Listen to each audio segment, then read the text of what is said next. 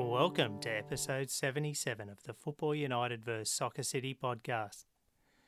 Firstly, I'd like to sincerely thank all of the interviewees, listeners and the football community of the Illawarra, Australia and around the world who download this podcast. Additionally, I'd like to say thank you to the brilliant people who contribute, comment and reminisce on the social media pages. Walter Chichkan is our interviewee in episode 77. He was born in the Ukraine in 1938, and after surviving World War II, his family came out to Australia on the 1st of August 1949. He grew up in the football village of Balgownie, and it is here that his football career started at Balgownie Public School. After a period of time, Walter then played fullback with the historic Balgownie club in under-14s and in under-16s. Although he wanted to play in the goalkeeper position like his idol and big brother Victor, Walter was highly successful in representing his district and state at fullback in junior representative teams. Walter joined Woonona Bulli in the State League as a 17-year-old in 1955. He broke into the first team that year, playing 9 games as a defender. Astoundingly, in 1956, Walter then became the first-grade goalkeeper for Woonona Bulli, an amazing transition, which fulfilled his ambition of playing in goals. In 1957 and 58, he continued to play for Woonona Bulli. However, in 1959, he rejoined his hometown club Balgownie in State League and played here until 1962. After a year off in 1963, Walter then played goalkeeper at Helensburgh, Wollongong Olympic, Coaldale and lastly with Ferry Meadow, where he retired in 1971. In 1972, he became a referee in the IDSA competitions and did this for a year. In 1977, he joined the Ferry Meadow Soccer Club as a committee member. Walter was with Ferry Meadow until 1986, and he was a large part of their success in the late 1970s in the IDSA competition and in the 1980s in the New South Wales State League competitions. Plus, I briefly speak to Walter about coaching his son and other players at Balgownie Junior Soccer Club. I appreciated the opportunity to record and listen to Walter's football journey. I have sincere respect and thanks for the time Walter gave up to do this interview and for allowing me into his home. And I must thank Walter's son, John, for setting up the interview and for transferring 1950s Illawarra football film into digital files. Please note, it is John's voice you can occasionally hear in the background during the interview. Please enjoy episode 77.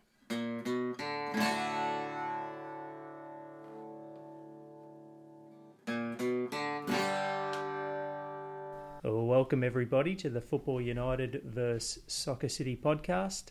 I'm here in the beautiful surrounds of Balgownie, my hometown, with my hometown club, and I have an extremely special guest that I've been excited to interview for a while now, and it's Walter Chichkan. Walter, thank you for doing this interview. It's greatly appreciated, and welcome. No problem, Travis. Born in 1938 in the Ukraine. Before we get to your journey in Australia with football, can you tell us a little bit about your childhood before you came out to Australia? Well, during the war, Germany were in and out of Ukraine, and one stage they came in and just virtually captured the half a village, I'd say, and transport them to Germany for labour. During these difficult times, in this period where you're in the Ukraine, was there any chance to play with your friends in terms of football and kick a ball around? No, I was only about 4 or 5 years old, okay. So no chance of that. So you came out to Australia in 1949. 49, yeah, 1st of August, horse's birthday. And what were your first memories of coming out to Australia? It's incredible. I remember we landed in Sydney in the night time and were transported to Greta Hostel. Yep. And in the morning I got up, just walked around, you can't explain with words, and it's a strange feeling. It would have been, I guess, a difficult decision for your parents, and you know you're moving across continents. So for yourself, were you excited by the new country, or were you sort of a bit sort of nervous at the same time? No, I think it's quite exciting. Yes, especially the first morning when we went to the mess room for breakfast, and we saw milk and bread and butter, and that's something that we didn't have in Germany.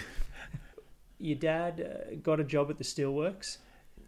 Yeah, my dad, my three brothers. And so initially, you were saying in your timeline with some of the questions that when your parents they moved into a hostel at Unanderra, initially because it was only classed as single quarters, that you couldn't move in with them. That's right. And so then you moved to was it a family friend or someone that they knew in Balgownie? A chap that was working with my father at Steelworks. He was an old Russian immigrant, and he felt sorry for what was happening, so he accepted to take me in Russell Street, Balgownie. For yourself, was that a difficult, I guess, time to be separated by your parents, or was it under the understanding that, hey, they can visit you at any time, and the way it was set up at Unanderra Hostel, that's the way it had to be?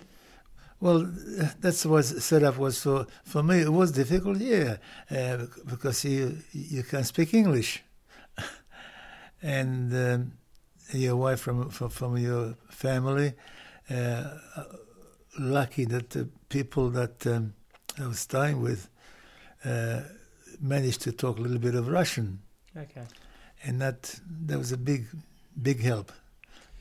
So Balgownie, as you're well aware, and I am as well, a great history of football or soccer in the town. And so you went to Balgownie Public School, and I guess you would have, in the school ground pretty early on, got to play some football at recess or lunchtime? Yeah. And did you take to the sport straight away, or did you just like any sport? Like water to duck. You said in your timeline that when you first went to Balgownie Public School that you then, I think it was Judy Masters' brother. Brother, yeah. So he was, I guess, the assistant sports master. Yeah. And so is that how you got into the school team initially? Yeah, well, they picked a team, and because my biggest brother Victor, he played soccer in Germany. Okay. And he was very good. He was a goalkeeper, and being the youngest brother, he was my idol, yep. And I want to be a goalkeeper too when I get older. and when they landed in Balgownie, they asked me what number do I play in, and I told them 1. Yeah. So they gave me number 1 jersey. And I put number 1 jersey, I went into the goals.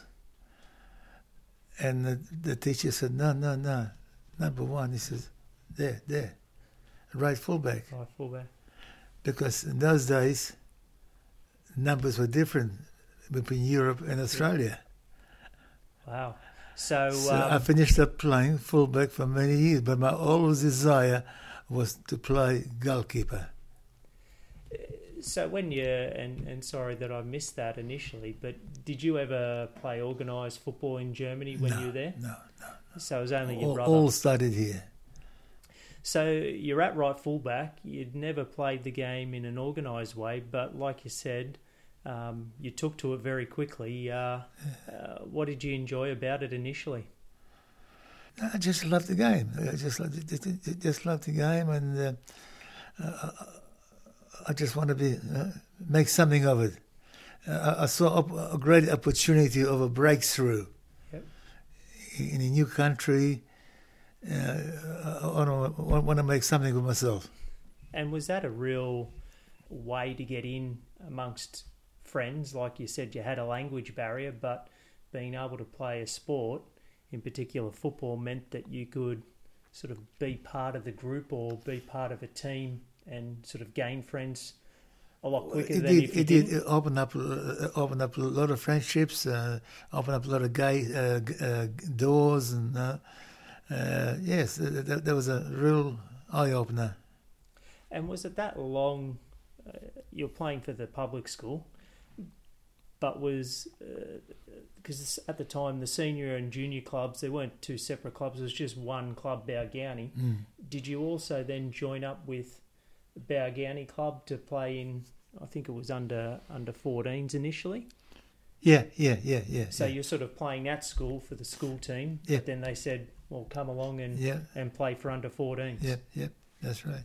So that would have been a different setup at Balgownie Sports Ground Oh, at that yeah, point yeah. in time. Well, so what was that like initially, the sports ground, when you first went there Well, for training? it was like a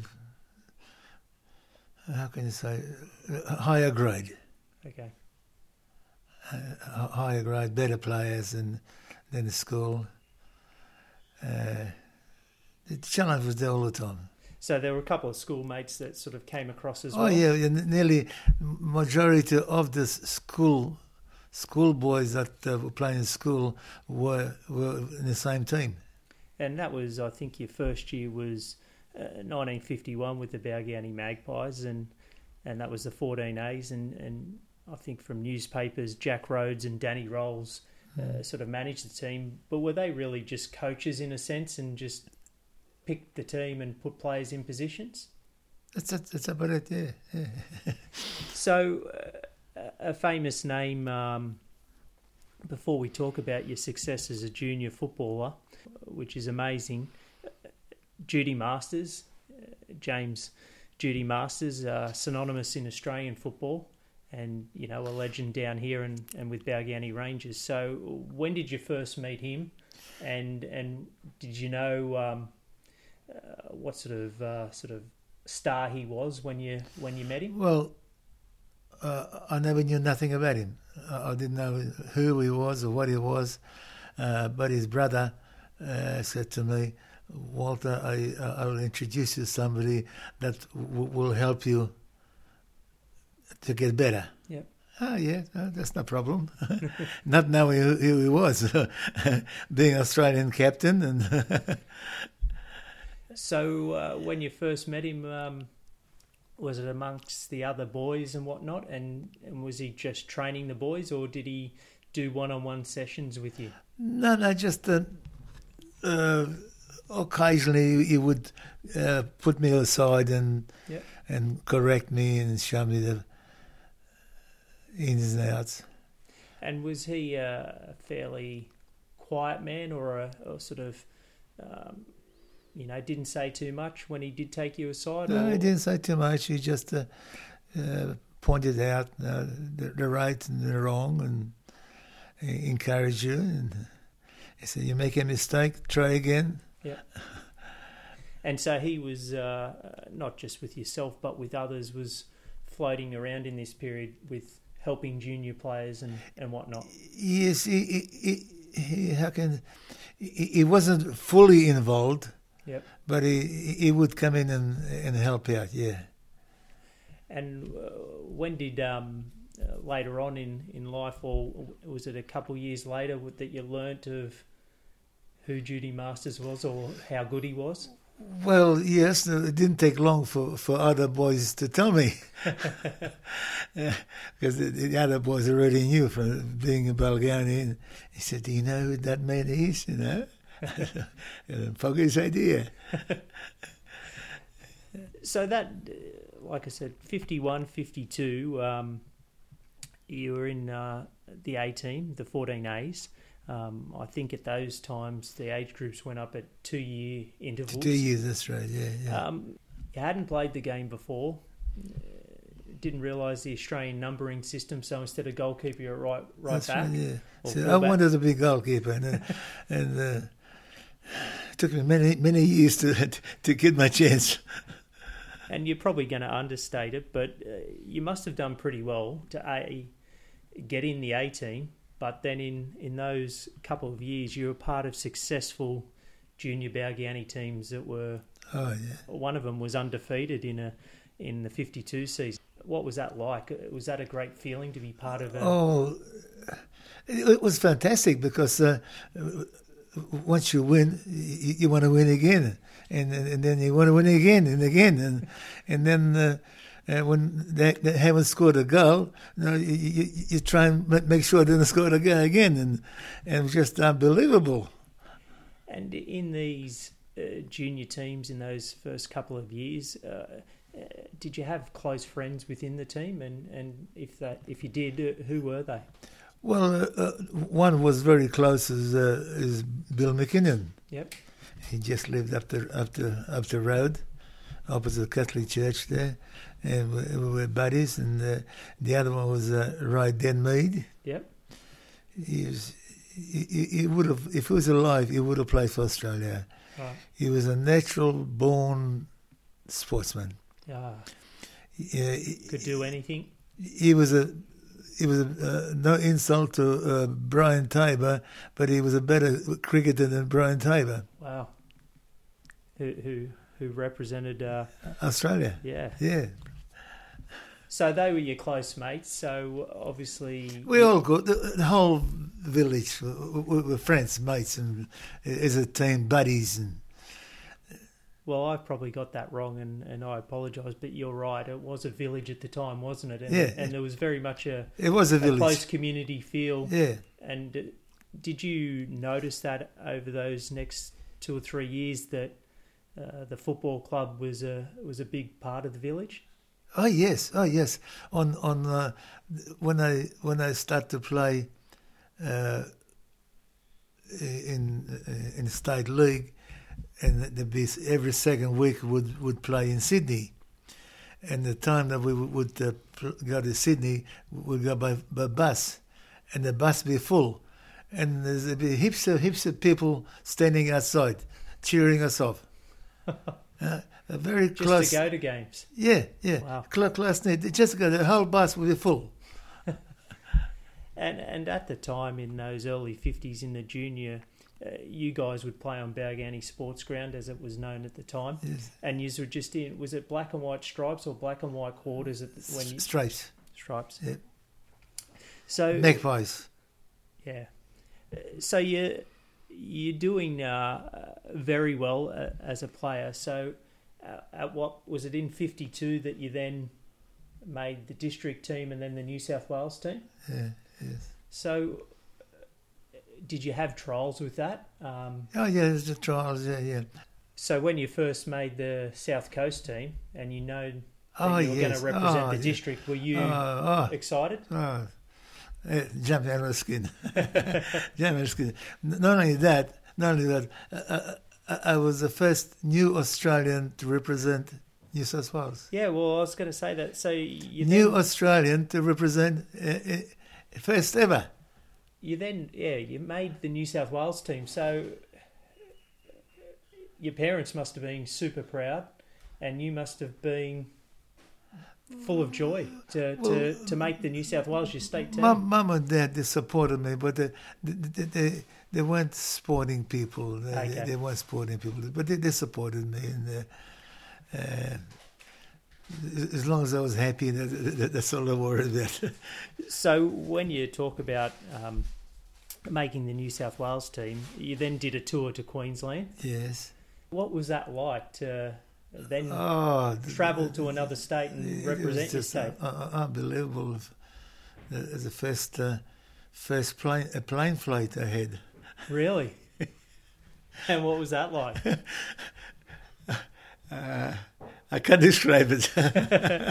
It's unbelievable, huh? And you had, did you have a couple of Illawarra or Balgownie team members in the state team with you? Yes. And who were they? We had Jackie Scarlett, Yep. Bill McKinnon, Yep. myself from Balgownie, then Brian Cooper Okay. from Kirriville, Okay. and Kevin Masters, I think it was. So we had about 5 or 6. So that would have made the trip even more special, wouldn't it? We had 6 players from Illawarra Wow. to represent. So it just shows you how strong Illawarra were in that period. Although a long time ago, do you recall that the team did okay and you did okay? Yes, we were undefeated. During this time as well, although this is a football podcast, Illawarra one, you didn't just stick with one sport either. You're playing other sports, and you played with Corrimal Cougars there for a couple of years as well. So, where did you play in rugby league? What position, and did you like that sport as well? Well, we played soccer on Saturday, and Sunday was vacant, so nothing to do on Sunday. And 2 or 3 of the boys that played with Corrimal, come on, you can do it. And all right, I'll give it a go. Yeah. So they picked me the second row. Wow. And I used to ask the boys next door, "What do you do? What do you do next door?" I didn't know the rules. Well, I'm sure it didn't take too long to work it out. And I guess, did you enjoy rugby league? Or I did enjoy it. Football was a love. You did enjoy it. But the strangest part, I'll tell you, people probably won't believe, is one day the kicker was off to paddock or something, and they asked me to kick because I had a big, strong kick. Yep. Big, strong kick. And they asked me to kick it. So I placed the ball and I kick it the soccer way. Yep.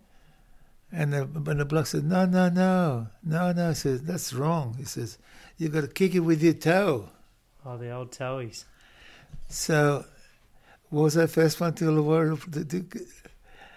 Well, I think it could be a claim to fame. And I was lucky again. The chap that was in charge or involved heavily, the chap by the name of Sauce Hazelton. Yep. And not knowing who he was, but I just knew Sauce Hazelton. Later on, he was told he plays for Australia.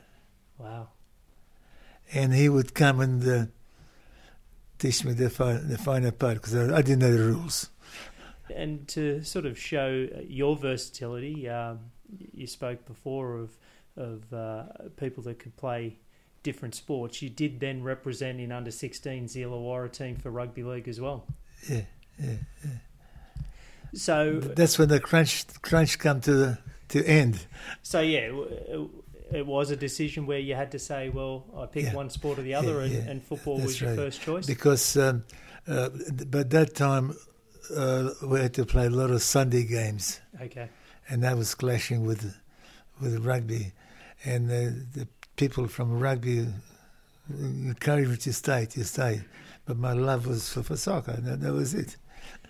Before we talk about your senior career, starting in State League with Woonona Bulli in 55, during this time where you're playing for Balgownie Magpies, you're representing Illawarra and representing your state at a junior level, did you go down and watch Balgownie play in the State League? Yeah, I did. And did you have a couple of favourite players, or do you remember any games from that time that you were watching? Well, probably the one that I can recall was Harry Murdoch. Yep. The Barways. Yep. It was did they play on Saturdays or Sundays?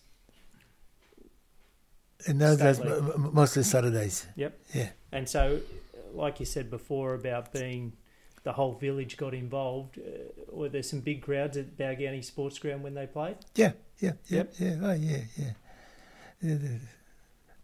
they probably love some of the crowd now. Yeah, definitely. Because I think for a period of time, and I don't know if it was in the 50s, but there was a sort of wooden or tin shed on the western side of the ground. Was that there when you first started playing juniors and watching the seniors? Yeah.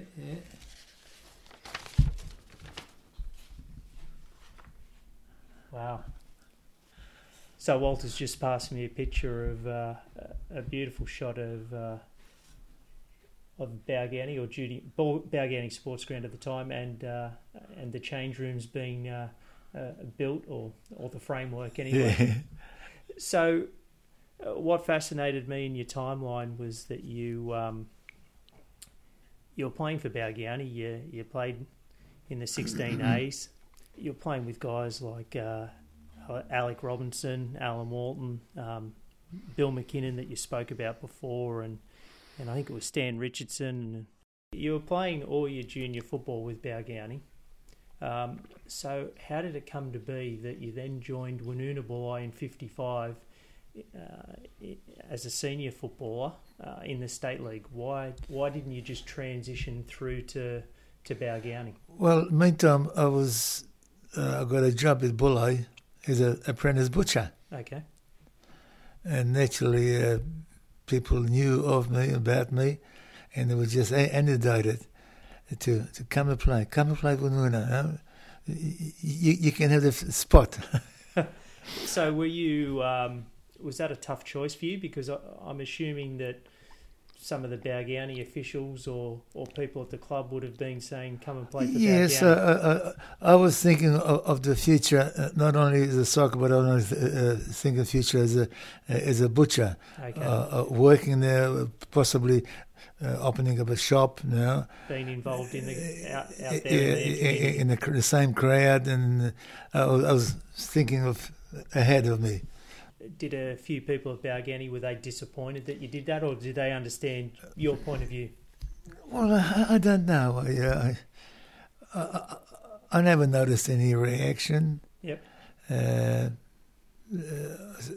All the mates that played with Balgownie, we were still friends. Yep. And so were you, at that point in time, living in Balgownie still? Oh, yeah. Yep. Oh, yeah. Never moved. 1955, you made 9 appearances in first grade as an outfield player. What was it like? Because you had some superstars in that team, Billy Williams, who tragically only passed away a couple of days ago, and Barry Salisbury and Charlie Stewart. So what was it like going to training and playing with these guys? Well, there was a big encouragement. You want to be as good as them. Yep. That was big push. And you were still playing at right fullback or right back at that point? Right fullback, yeah. But my aim was still to play goalkeeper. Because were you 17 turning 18 the first year you played? Yeah. So back then it was probably more of a physical game. Did it take you a little bit to get used to that physicality, or you loved putting your body about? Well, it was physical, yes. I remember the first game we played against Cromwell Rangers. Yep. And Scout Willoughby. Yep. Gave me a good one. And a really, really good one. And I went down. He came up and he says, "Walter, this is only initiation." And I said to him, "Scouter, do just a lucky one." Because at that point in time, although Woonona and Balgownie had rich histories, Corrimal were the team. Oh, yeah, at that point in time. Yeah, that 54-55 season, they pretty much won every golf offer. Yeah. State, one of the state top teams. So you would have known that, and did that excite you, that challenge of playing against the best? Yeah. I think I'm jumping ahead, because when I did start playing goalkeeper, yep, we were playing against much stronger teams than us. and so there would be more work for the goalkeeper, and that's where it helped me. Because you knew you were going to be involved. And That's right. I knew I was involved, and I had to do probably 3 times as much as the other goalkeeper. So that's where all the spotlights was coming onto me. And what was it like in State League playing at the Old Bulls paddock? Was it a great ground to play at? Yes. Oh, yes. The ground was very, very good. The ground was very good. The secret of it, from the baseline into to the seat where people are sitting, was like I'm sitting here, and the player was there. You could smell the bloody ointment on it, and that was really.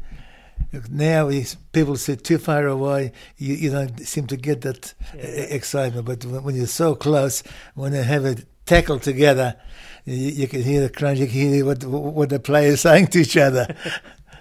And what about when you travelled away to Sydney? Do you recall any of those Sydney games or Sydney teams that really challenged you, or it was just sort of a tough away trip?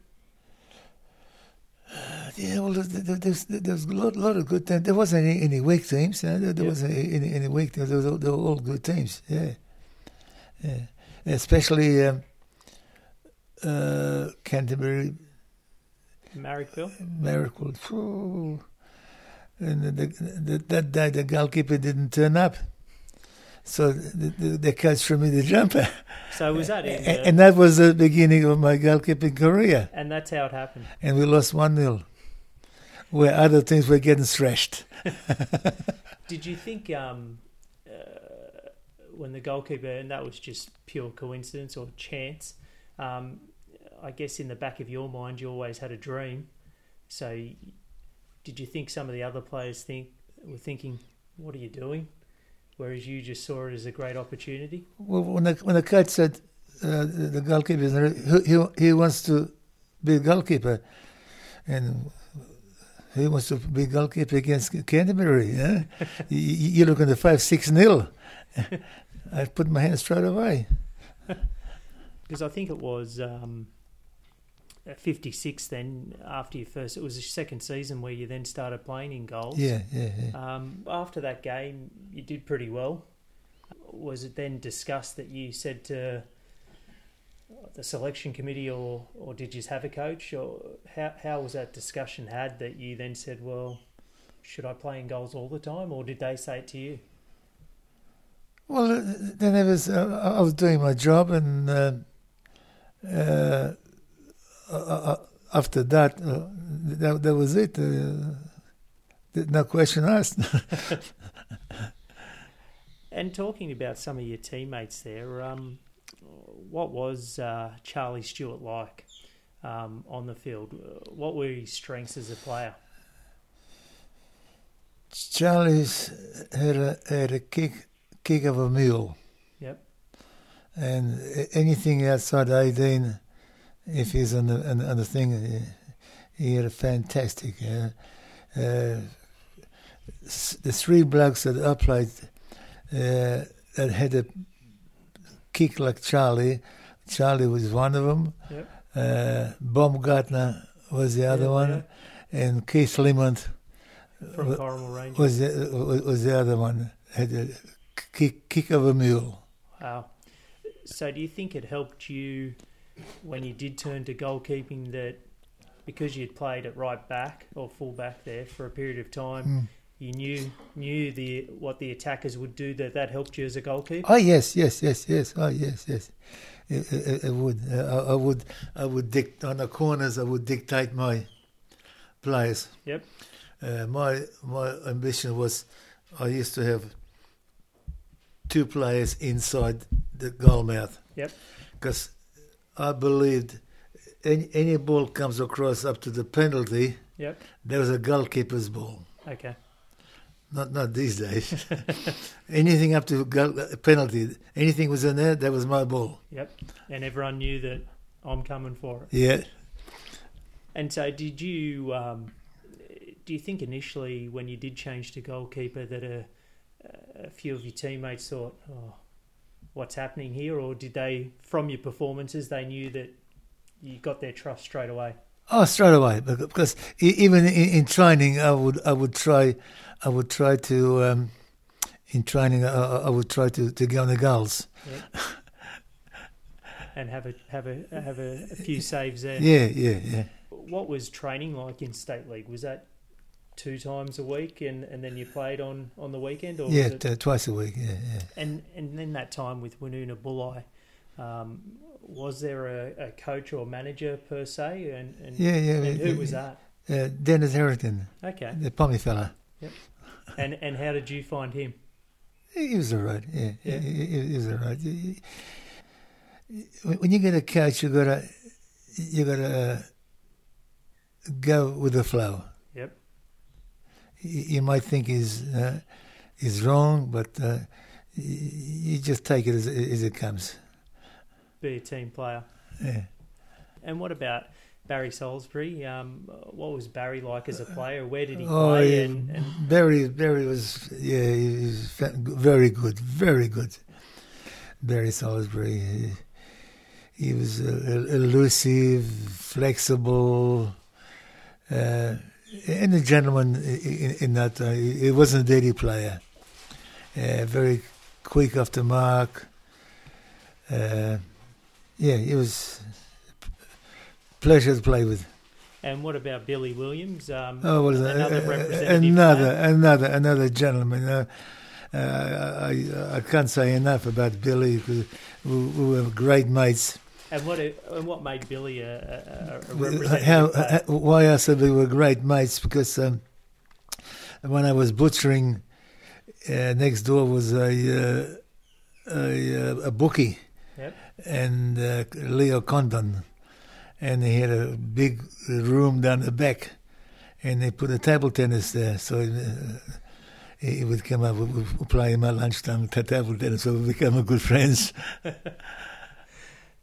So you're there at Woonona, and at this point in time, Sydney and Melbourne and even Newcastle, they're the 3 strong leagues. So in effect, you're playing NSL or A-League type football. That was the top tier of football at the time. So week to week, a real challenge because you knew you were going to play against a strong team or in a local derby. Did that excite and motivate you? Challenges all the time. Because when you play in a weaker team, you play against top teams. It's a challenge all the time. There's no time for rest. And part of that Woonona Bulli set up there at the old Balls Paddock. Do you remember some of the committee members that were around at the time when you were playing for them? Benny Mend. Yep. Was Sonny Love around at the time as well? Sonny, yeah, David, the 2 boys. David Love, good boys. Especially on home games. After you finish the game, would you go back to a pub or club in State League? Yeah, well, our sponsor was Hooper's Hotel. The Royal Hotel. On top of the hill overlooking the ground. Because you would get changed just up that sort of southern end and then come down. That's right. Yeah. You're there at Woonona, changing from initially an outfield player to a goalkeeper. So back then, goalkeepers weren't a protected species. No, they weren't. They were not. So was there 1 or 2 difficult opponents that you would be wary of coming into games going, I know this bloke's going to maybe have a bit of a crack at me? Do you recall who they were? I was a target all the time. Yeah? Every game? Every game. And then you'd have to, what do you call find ways of getting back.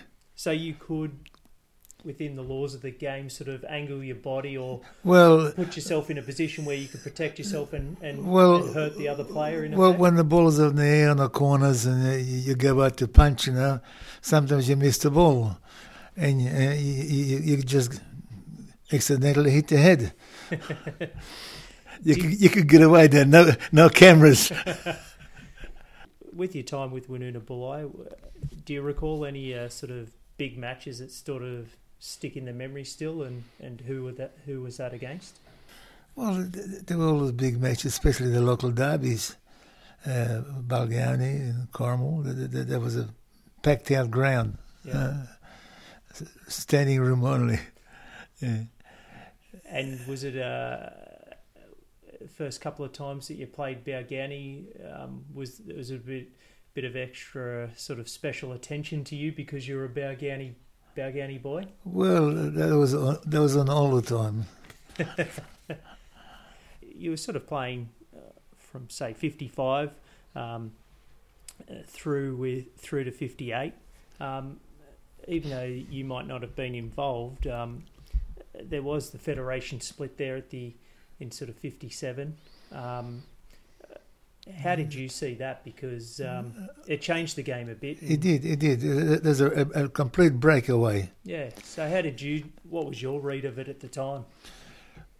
Well, I was asked to join Carmel Rangers. Right. By Trevor Birch. Yep. But I didn't believe in it. Yep. I thought the federation was the original thing, so I stayed with Woonona. Because a couple of team members did There's move a on, Barry and Billy. Yeah, a lot of players. So was that just amongst teammates? Was that just an individual decision that you respected their decision? You went one way, they went one way? They made a decision, that was it. No?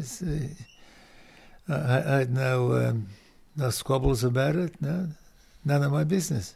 Because in 58 you stayed with Woonona Bulli, but in 59 you came home to Balgownie. Yeah. So what brought about that change? I thought that Balgownie were stronger than Woonona at that stage. Yep. Woonona lost a lot of players and things like that, and then encouragement by my mates I played with against, to play together again. So yeah.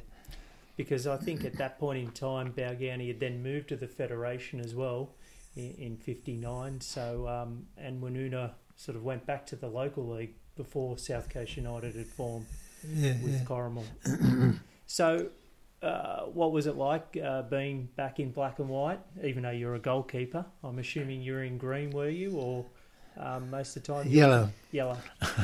So how was it being back at your home club? Was that a great feeling? It was, yeah. Back home. You're back with, say, a good friend that you did a lot of things in a football sense with Bill McKinnon.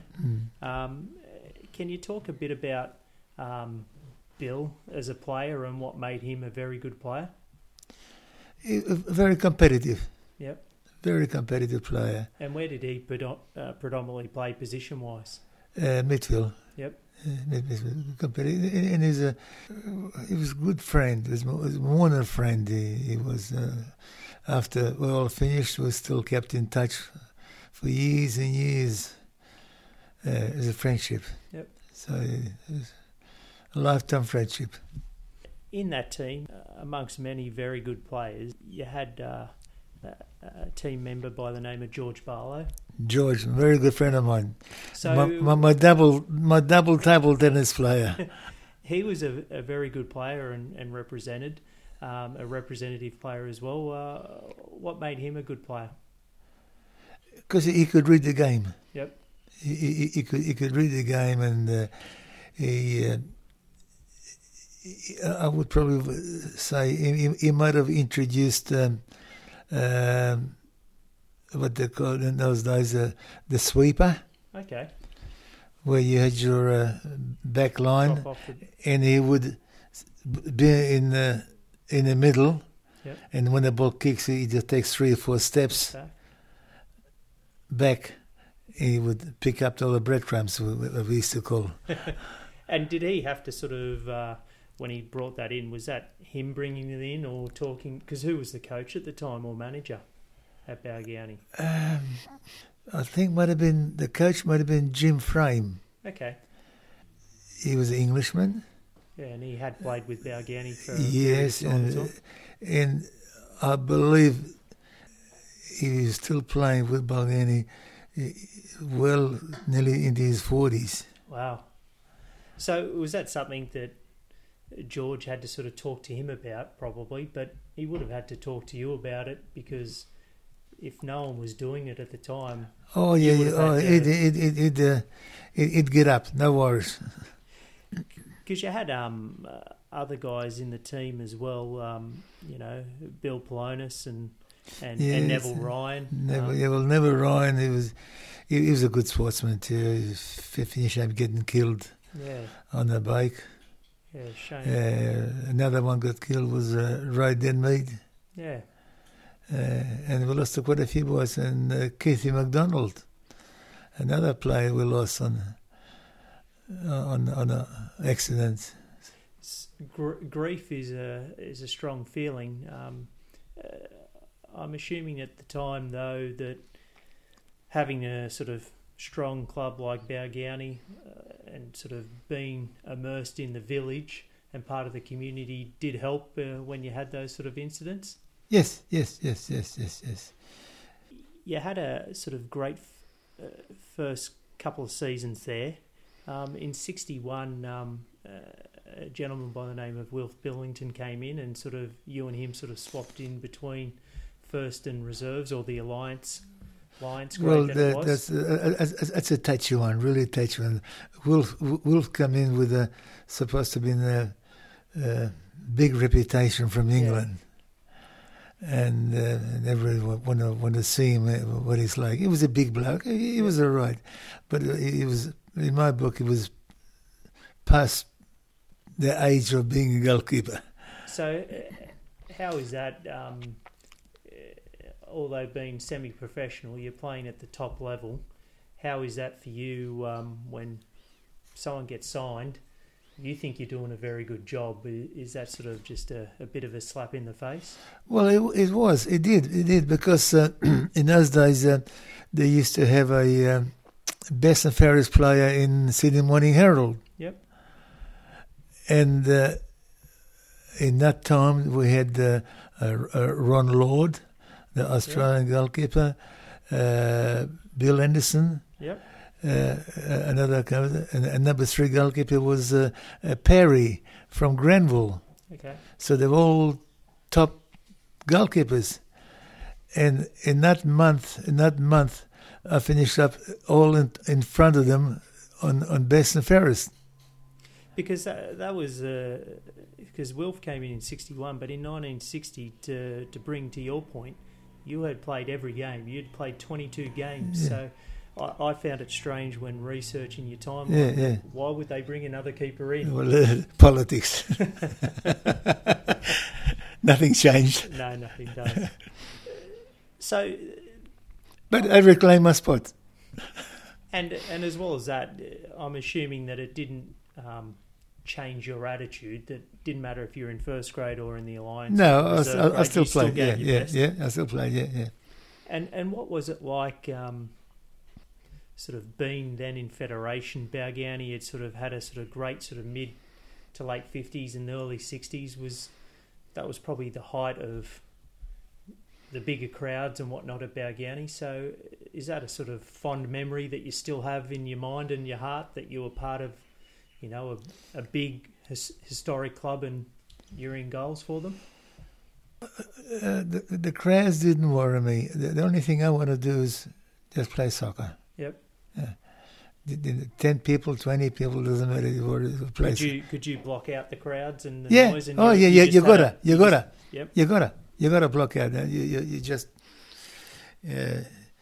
focus on a game. Forget about what people's screaming at you or yelling or calling your names or whatever. Because you would have had a bit of pressure on you as well. Because that would have been. I got plenty of that. Being you Australian with the Chichkan name, it get a lot of. Because that's what I was going to say. Like, you're a new Australian, but also you're a new goalkeeper. So you would have had to learn very quickly. Yeah. And so adapt. Adaptability indeed. So Walter's showing me a picture of State League days at Balgownie Sports Ground, and we're at the southern end of the goals, and he's in goals. So it would have been 59-60, and we've seen a lot of the bush around. So what would they say, Walter? Balgownie or the bush? That's a fabulous picture. You got married in 63. Yeah. So was that just a simple life decision to say, look, I'm stopping to play Federation football because I'm focusing on my wife, family? Married in 63 and negotiating to buy a house in Balgownie. Yep. So you were buying a house, newly married, but after a sort of short period of time in 64, you did come back to the game, but you came back to the Illawarra District Soccer Association with Helensburgh. So how did you... What was the link to Helensburgh when you're living in Balgownie? My wife come from Helensburgh. Oh, okay. There you go. Yeah. So clearly, through her, I guess, family or friends, they knew you could play. Top keeper, and they knew of me, and I would go the weekends with her stepfather, and we'd have a drink at the Workers' Club. So you get to know the people, and I wanted to had an intention of making a butcher shop down there. Okay. So I thought, yeah, well, that'll go well. I applied with them, a butcher shop. Things were going good. So you did end up setting up a butcher up in No, Helensburgh? unfortunately not. So what was, at that point in time, were Helensburgh still in the sort of gold and black stripes? Yep. And do you remember any of the guys from your time there? Because I think there was a couple other players there, Yeah, Paul Tyne and Paul. Oh yeah, Paul. He was great player, great Paul Tyne, and he was. I think he was only 15, 16 or something like that when he was already playing. That he was good. And did you sort of come into that team as sort of the elder statesman or sort of experienced player from State League, that you'd been there, done that, and you could help a district team? Yeah. Because Bill come along with me, and another one, Ian Macon. Yep. Bombo. Yeah. So you had a couple of years there. When you did first start playing with Helensburgh, did part of you then potentially want to go back to State League? Did you get a sort of... No. You knew your time... No, time was up, yeah. But football is... Not only time was up, you're a married man and you got... commitments. Big commitment. But football is a funny game, but you did come back for... But I must admit, my other sport, which I never mentioned, was table tennis. Well, you did say that you were playing out the back of Woonona there. Butcher shop. I played table tennis competition. And was that clearly hand-eye coordination? Yeah, the reason I took table tennis on for reflexes. To help with your goalkeeping initially? Yep, reflexes. And just so the listener knows, Walter's still playing. Still playing now. Yeah. And not that I'm much of a table tennis player, you could probably whip me around. I'll show you a couple of trophies. But 66, you did come back for a period of time there with Wollongong Olympic, who were a merger between Balgownie and Hellas in the State League, because Bill McKinnon was the coach. So apart from that year playing with them, do you recall, because you were living in the village, what people thought about that merge? Because I think, I forget the parliamentarian's name that sort of helped brought that back. The Hellas Club was a great club. Balgownie was a local club. Yeah. What did you think as a Balgownie person of the Balgownie team merging with Hellas? Nothing. Nothing? It was fine? Nothing. No, it's soccer. Because there was about 3 seasons there. Yeah, it's soccer. To me, religion was out, politics was out. Number one was the game of soccer. So what colour did this Wollongong Olympic team play in? They didn't play in black and white? No, I think they played in blue. Okay. Yeah. So it was more of a Hellas colour. Yeah, Hellas colours, that's one, yeah.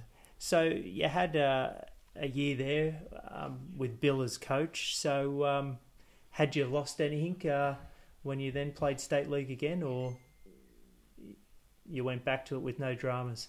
No drama. It was like, there's about 4 of us. There's myself, there's Bill, there's Ian, there's another bloke. And wherever Bill went, Bill was the coach all the time. Yep. So we just followed him. for the love of the game. And I forgot to ask at that, when you were playing with Woonona and then with Balgownie, were there any payments involved when you were playing in State League? Or is it minimal? Very little. Yep. And we had to pay our own insurance. Really? and would you all sort of, would the club provide the bus, or when you, like you said, you went to away games in Sydney, would you have to pay for some of that? Yeah, the club would provide a bus. But the good part about when I was with Woonona, all the boys, instead of say going to the pub, they wanted their own club. Okay. So we all put in £100 each. Wow. That was quite a big money, yeah, £100 each. And the supporters and committee men and things like that. And then we purchased the land in Hopton Street. Yeah, on the highway in Hopton. On Woonona, and they built a club. And Walter's talking there of the Woonona Bulli Soccer Club. Because I think if there was more people like yourself and others that then put into it, I think the sport may have changed a little bit if we had 1 or 2 more soccer clubs rather than mainly rugby league clubs. Because I guess the fraternity was another example of that, where they were a football club only and supported the game. Well, fraternity, it took them a long time to convince that soccer was a lifeline. So you then, after you had a season there under Bill at Wollongong Olympic, you then moved to Coaldale. What colours did Coaldale play in, do you recall, and where did they play? Just opposite the beach. Okay. On the left-hand side. As you come into the... It might have been St James Park, it might have been, yeah. Could have been. As you come into Coaldale, the beach is on the left side, and the foot soccer grounds on the hill. So was that, like you said, it was just you had blokes like Eric Costello, Creswick, Klaas Simovic. The butcher. So he was a defender. He was a defender, yeah. So you called him the butcher. That wasn't obviously his trade on Monday to Friday. So he was a hard man. He was. But if he didn't get the ball, he got you. Well, it's luckily he was on your team. But did that, as a keeper, playing in the 50s and then 60s, where the game was a lot different, did that give you confidence as a keeper, knowing that you had some tough guys in your defence that would, like you said, if they didn't get the ball, they got the man, and then they'd protect you in a sense as well? Well, but that time you learn the trade of the game. Yep. Learn to be elusive and not go to trouble spots. To protect yourself. You then, after a season or two with Coaldale, you then... in 1970 and 71, you joined Fairy Meadow, who are in the IDSA second division. And again, Bill was your coach, like you said, Ian Macon and yourself would go. At that point in time, were they still playing in the Inter Milan colours, the blue and black? At that point in time? I think they did, they did. And they switched over later on to the red and white.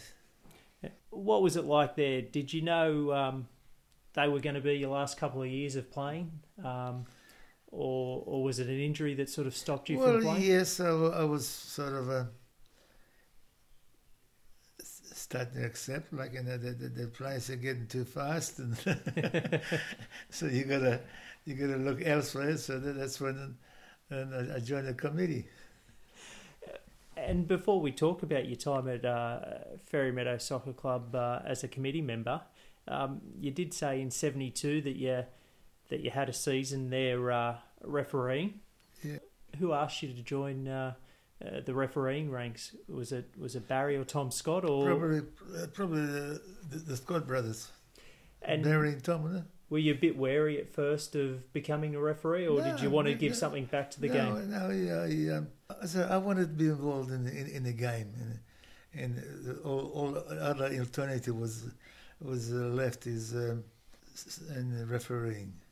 At that point in time, Barry and Tom were, I guess, leading referees. You had George Naylor as well, and Robinson and Mastriani and Masters. So, what did you think of? You only had a season there, refereeing. What did you think of refereeing? I enjoyed it. It's a different ball game. Yep. It's a different ball game, but it did help me because being a player myself, and then it's it's a different ball game altogether. It's not as simple, not a really simple transaction. Yeah. And if you had to prefer being the linesman or being the centre, which one was your preference? It didn't matter. Didn't matter? Didn't matter. And I'm assuming at that point in time, it seemed like there was, when the research that I do, you seem to see a few more players go into the refereeing ranks than you might do in the last 10, 20 years. Yeah. Did you then, did you see that as you got a little bit of early respect from players because they know you'd been involved in the game? I think so, yeah. I think so, yeah. It's hard to tell. It's really hard to tell what they thought, but there's probably after the game finished, then I think you get the result of. Although it was local leagues, IDSA competition, there was still some big clubs, traditional clubs, but there was some up and coming clubs that had big crowds. Rorilla, your Primbies, and did that, doing the refereeing, whether it be centre or linesman, did it still give you a bit of a buzz when you had a big crowd or being part of a big game? Oh yeah, it's got to be. As I said, there's more adrenaline. I think with your timeline, you then sort of started with Ferry Meadow United around sort of 77-ish. Ferry Meadow, like you said, you'd been there in 70, 71, and I think they'd started off in the church leagues in the late 60s. Yeah, before my time. Yeah. So who convinced you at that point in time to join their committee? Probably Bill. Yeah, because we went and he coached them, and we went followed him, and we were mates. What did you think at that point in time joining Ferry Meadow? Who else was on the committee, and what was your first thoughts of being on a soccer club committee? That's another different experience altogether of running, which is a lot involved. Yeah. Of running a club, especially when you're struggling. You got to get a canteen and things like that. Sponsors, and sponsors, big thing, yeah. And that's when we reverted to having, which we got a bit of a knockback, revert to encourage women of running the canteen and take the pressure off of blokes. You can do other things. That period when you joined Ferry Meadow, they were probably the number one club in amongst two or three others in terms of trophies won. They were the number one club in the local IDSA competition. The club had brought in players like Michael Richardson, for example, Mickey White. What was it like for you being part of, although you were behind the scenes amongst other committee members doing the hard work and bringing about players, sponsorship, how was it getting success on the field? Well, to go back, I must say that Frank Saladino was my right-hand man. Yep. And he had great knowledge of players. And we always tried to get a player for position. Not because he was a great player, because if we had a vacant position, we'll have to get a player. To fill it. And like I said, Mick Richardson's a lot of good players. Another one we got Neil Williams. Yeah. From what's the name? Yeah, he was playing Federation football. Federation, yeah. And he was fantastic. Another one was Alan Demony. Yeah, and I think he was, in newspaper reports, apart from when he got a knee injury or something like that, but he was really going to... Actually, I took John up to watch him in trials, John Canberra. Yeah. And he was on the cusp of playing for Australia. Yeah. Alex Bandolo, another one, yeah. Richard Peel. Yeah. He's now involved with Central Coast Mariners. Yeah. And my protege, because I was coaching a team from 6 to 16, my protege goalkeeper was John Kranovic. Oh, really? Well, I've had John on the podcast, and he's a wonderful man, and he did great things as a goalkeeper. He went to Sydney to play with Croatia. Yeah. Yeah. When he come back, he says, "Mr. Chook," he says, "they're teaching me what you taught me years ago." Well, some things don't change, especially. The reason I put him a goalkeeper because I had no other place to put him. He was the smallest player Wow. in the team that I was coaching, and it turned out to be a big boy. Definitely. 77 through to 80, Ferry Meadows winning a lot of trophies. You're part of that as a committee member. I think you were saying before we started the interview that you went to State League in 81, but you tried to get in for the 80 season. Was that just a clear discussion that came up in the committee room to say, look, the competition's tough, but we're clearly better consistently. Let's try and do well in the State League. Not only in the committee room, but in general. In general, they just wanted to... Players and supporters? Yeah, because I think probably the reason for it,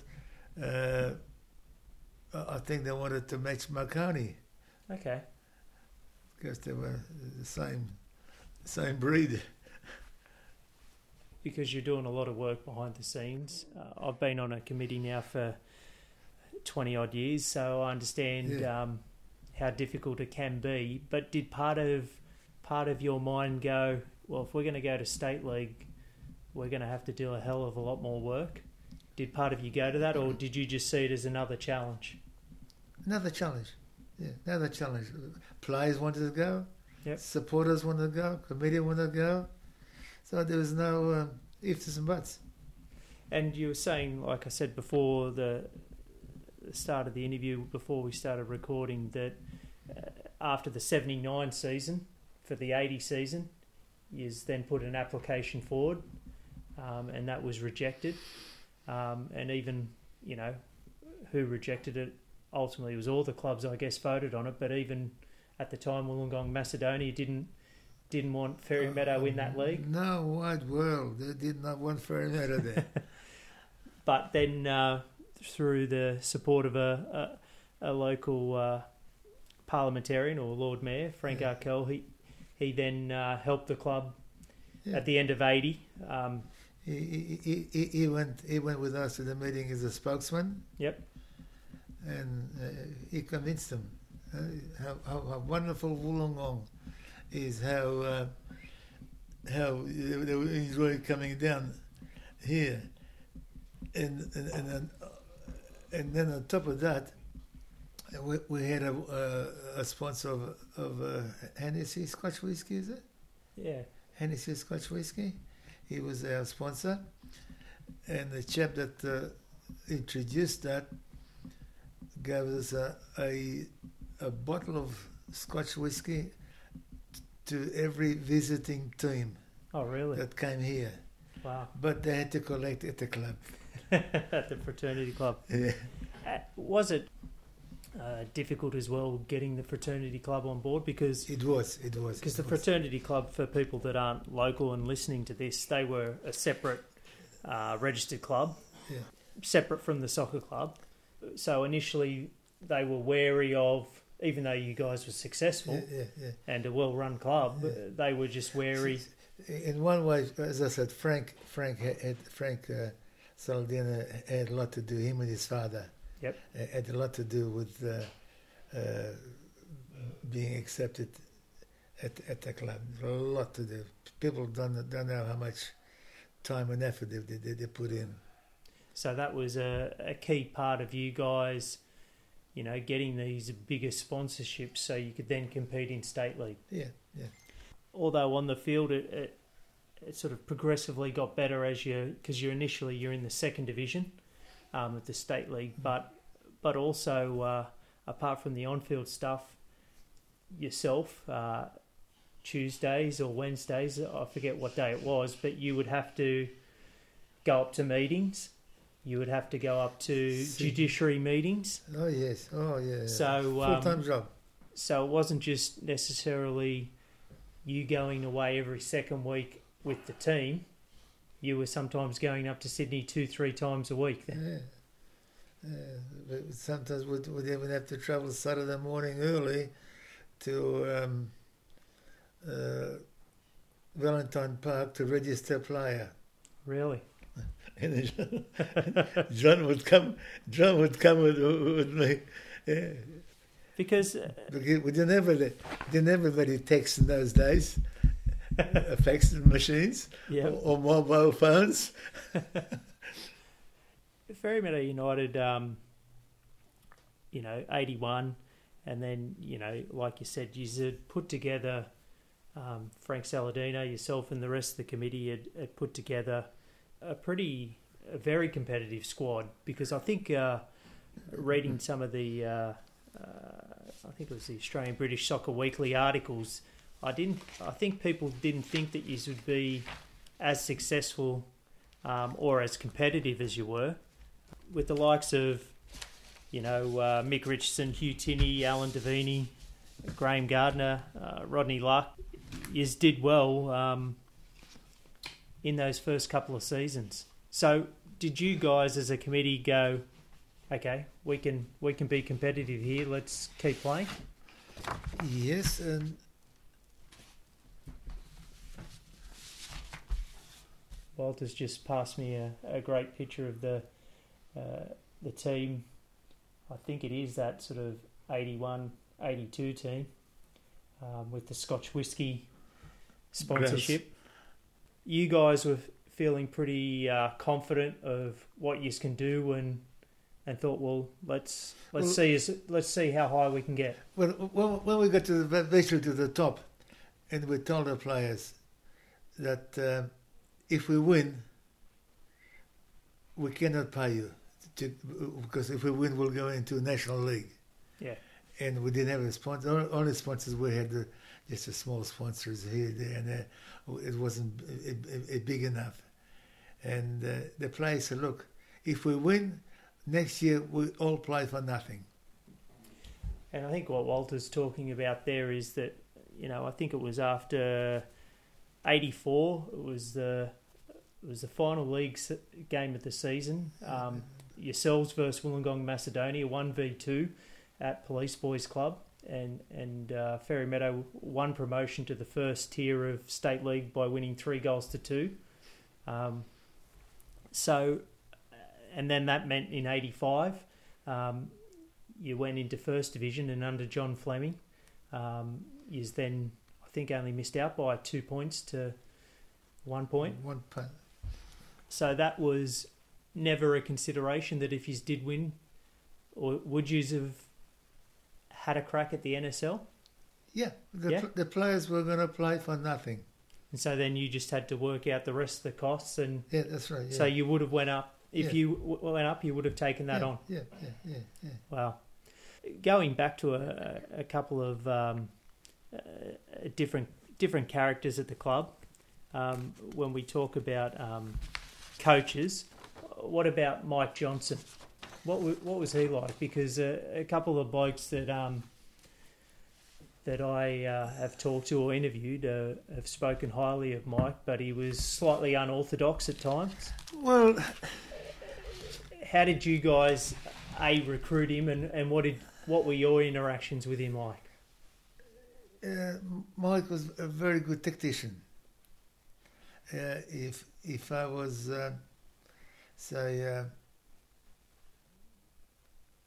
have to pick a coach and a trainer, I would pick Mike as a tactician and get a trainer to do the training session. The training session, yeah. Because there's times. Plus, it was religious too. Yeah. Well, nothing wrong with that. No, definitely nothing wrong with that. But that became sometimes an issue because he didn't like to coach on Sundays and because of his religion. To the point where 60 Minutes invited us at the Police Boys Club ground. Yeah. Yeah. 60 Minutes, another program. I think that's the one John sent me, and so it was. I only watched it once, and I hadn't seen it before. So, but he was unorthodox. Like I have heard that he sometimes got his players to lie down on the floor and at half time and stuff like that. So, were you aware that he was sort of? I never interfered with his. He was a coach, and that was it. Yep, that's it. That's it. And because I think there for a season you had Casey De Bruin as well. Casey De Bruin, yeah. So with some good coaches. All soccer clubs or all committees are trying to get the best possible coach, but it seemed to me, reading through the history of Fairy Meadow, that you always got a very good coach. That's right. So was that just? Doesn't matter if we haven't got the best players sometimes, although you had quality. The coach was the number one consideration for you guys? Well, coach was number one. And then when we got the coach, we would tell the coach that we'll get the players for him. Yep. What we think should be in the right position. Yep. Horses for courses. Yep. After 81...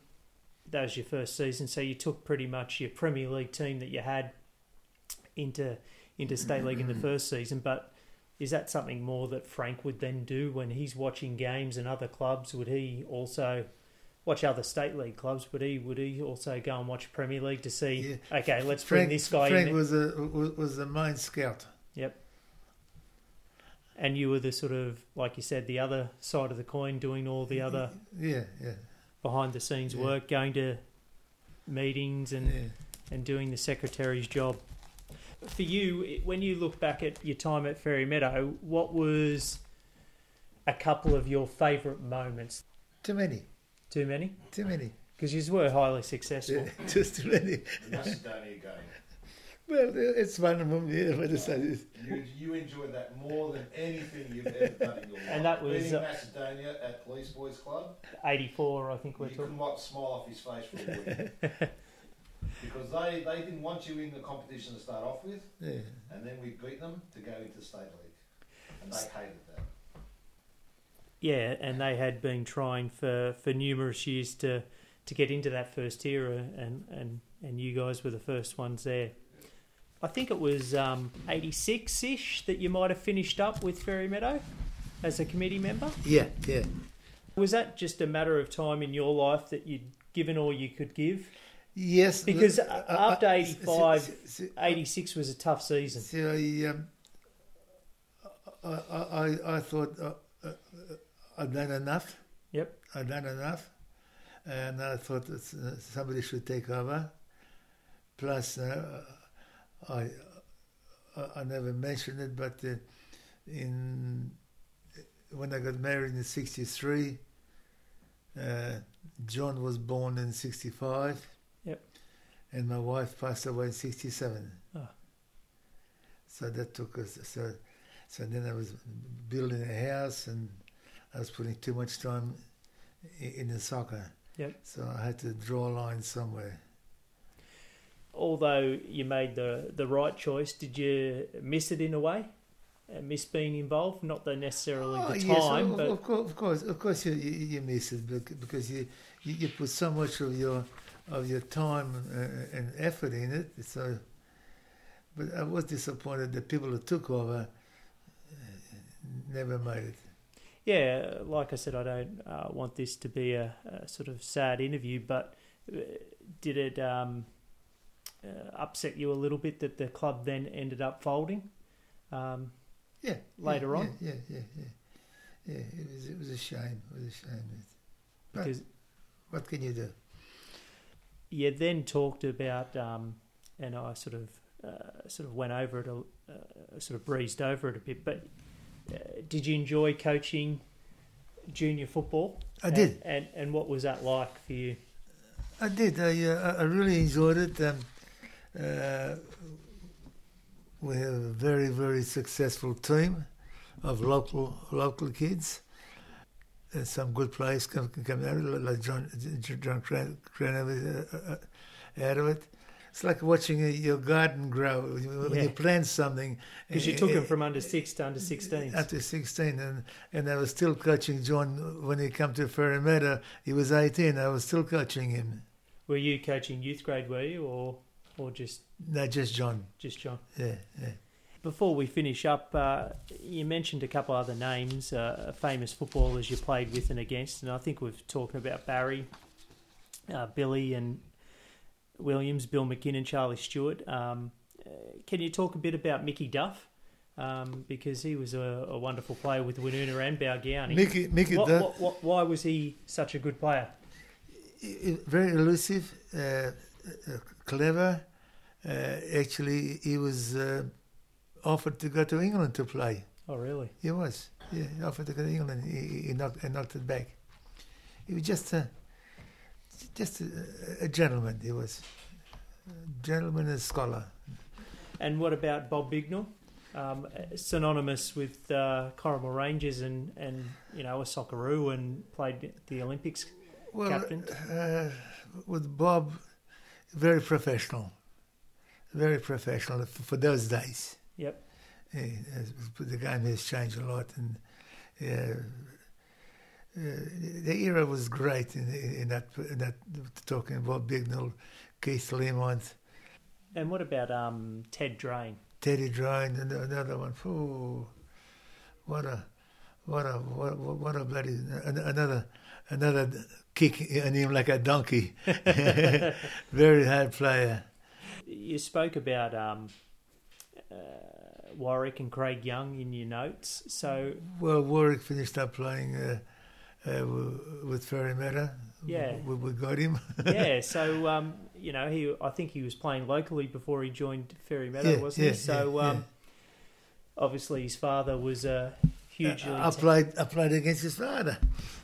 Did you? You did. So Warwick, there's been blokes like John Fleming and others that have spoken about that he could have been selected for Australia or higher levels. You saw him at Fairy Meadow and obviously would have seen him play with the Wolves as well. Did you think that he should have been given a chance? Yeah. Unfortunately, politics again. Yeah. But could you tell that when he came to Fairy Meadow that he was going to be a great signing for you guys? We wouldn't have signed him if we didn't think so. But is that one where you talked about Frank being the player acquisitions bloke, and he looked at the players, but because you're a goalkeeper, did you sort of say to Frank, "Oh well, get Kel Potter," or "No, you get Warwick Young"? Did you sort of help him out with the goalkeepers? Occasionally, yeah. Yeah. Occasionally, I would work with him, yeah. Occasionally, but I didn't interfere much with the coach. Joe Marsden, who played for Preston North End, was a Socceroo and came back and played in Australia before he went to England. And when he came back, what sort of player was he like? Hard and dirty. Yeah. But good player. But you wouldn't have seen too much of him down your end of the field unless it was a corner, is that right? Or because he was a defender? No, but I did come across him a few years after I gave it away, and I played sometimes social soccer. Yep. Like a business house soccer, and I played with Police and Friends. Okay. And we played one of the Sydney teams, and Marston was involved in there. Yep. And I remember he coming up on the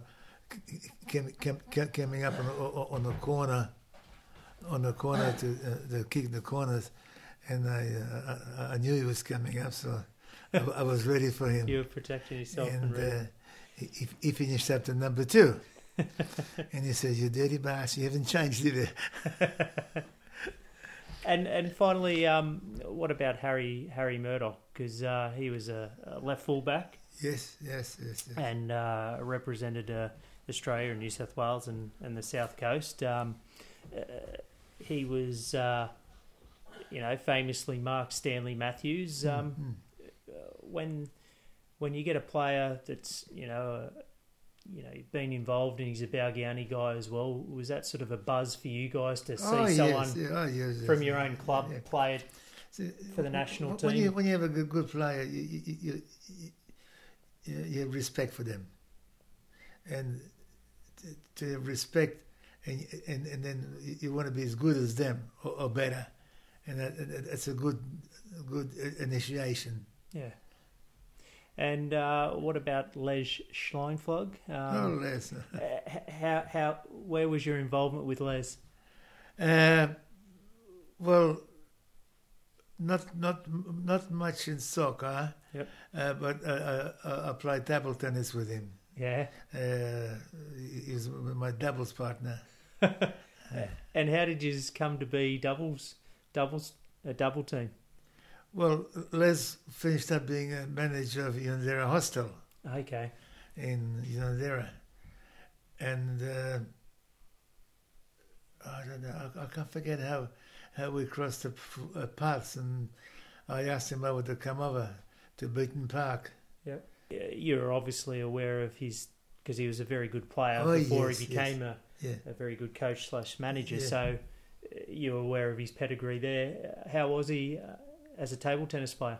He was good. Yeah? He was good. Very good. Yeah, very good. Yeah. My other one was Bob Gartner. Leo, yeah. Leo played against him. And was that just sort of table tennis? Probably in previous decades was a very popular sport. So a lot of soccer players would play in these competitions, or was just a couple of these? Just guys? Probably George Bolo. Yep. Yeah. To finish up, Walter, can you believe that since you've come to this country from Ukraine to Germany to then Australia, can you believe the sort of soccer or football journey that you've had, that you hadn't played the sport until you got to Balgownie Public School, and then through initiating yourself and Judy Masters giving you some pointers that you then represented your district, the state, your village, and then Woonona Bulli and State League. Can you believe the sort of journey that you've had in the game? Yeah, when I look back, I think myself I've been very lucky. The people I've been involved with have been some wonderful people, and that's a real buzz. Without people that helped me, I probably wouldn't be where I am. Well, on behalf of myself, and I'd like to sincerely thank you, Walter, and John as well. You guys have been great in sharing video footage, pictures, and today in particular giving up your time and sharing your journey. So I totally respect that and appreciate it, and thank you very much for having me in your home, Walter. No Thank problem. you. Thanks, Travis.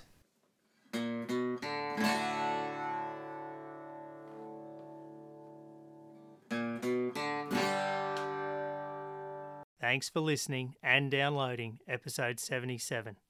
It is sincerely valued. And my sincere gratitude to Walter for the time he spent recounting his journey in the game. I'm your host, Travis. Goodbye for now.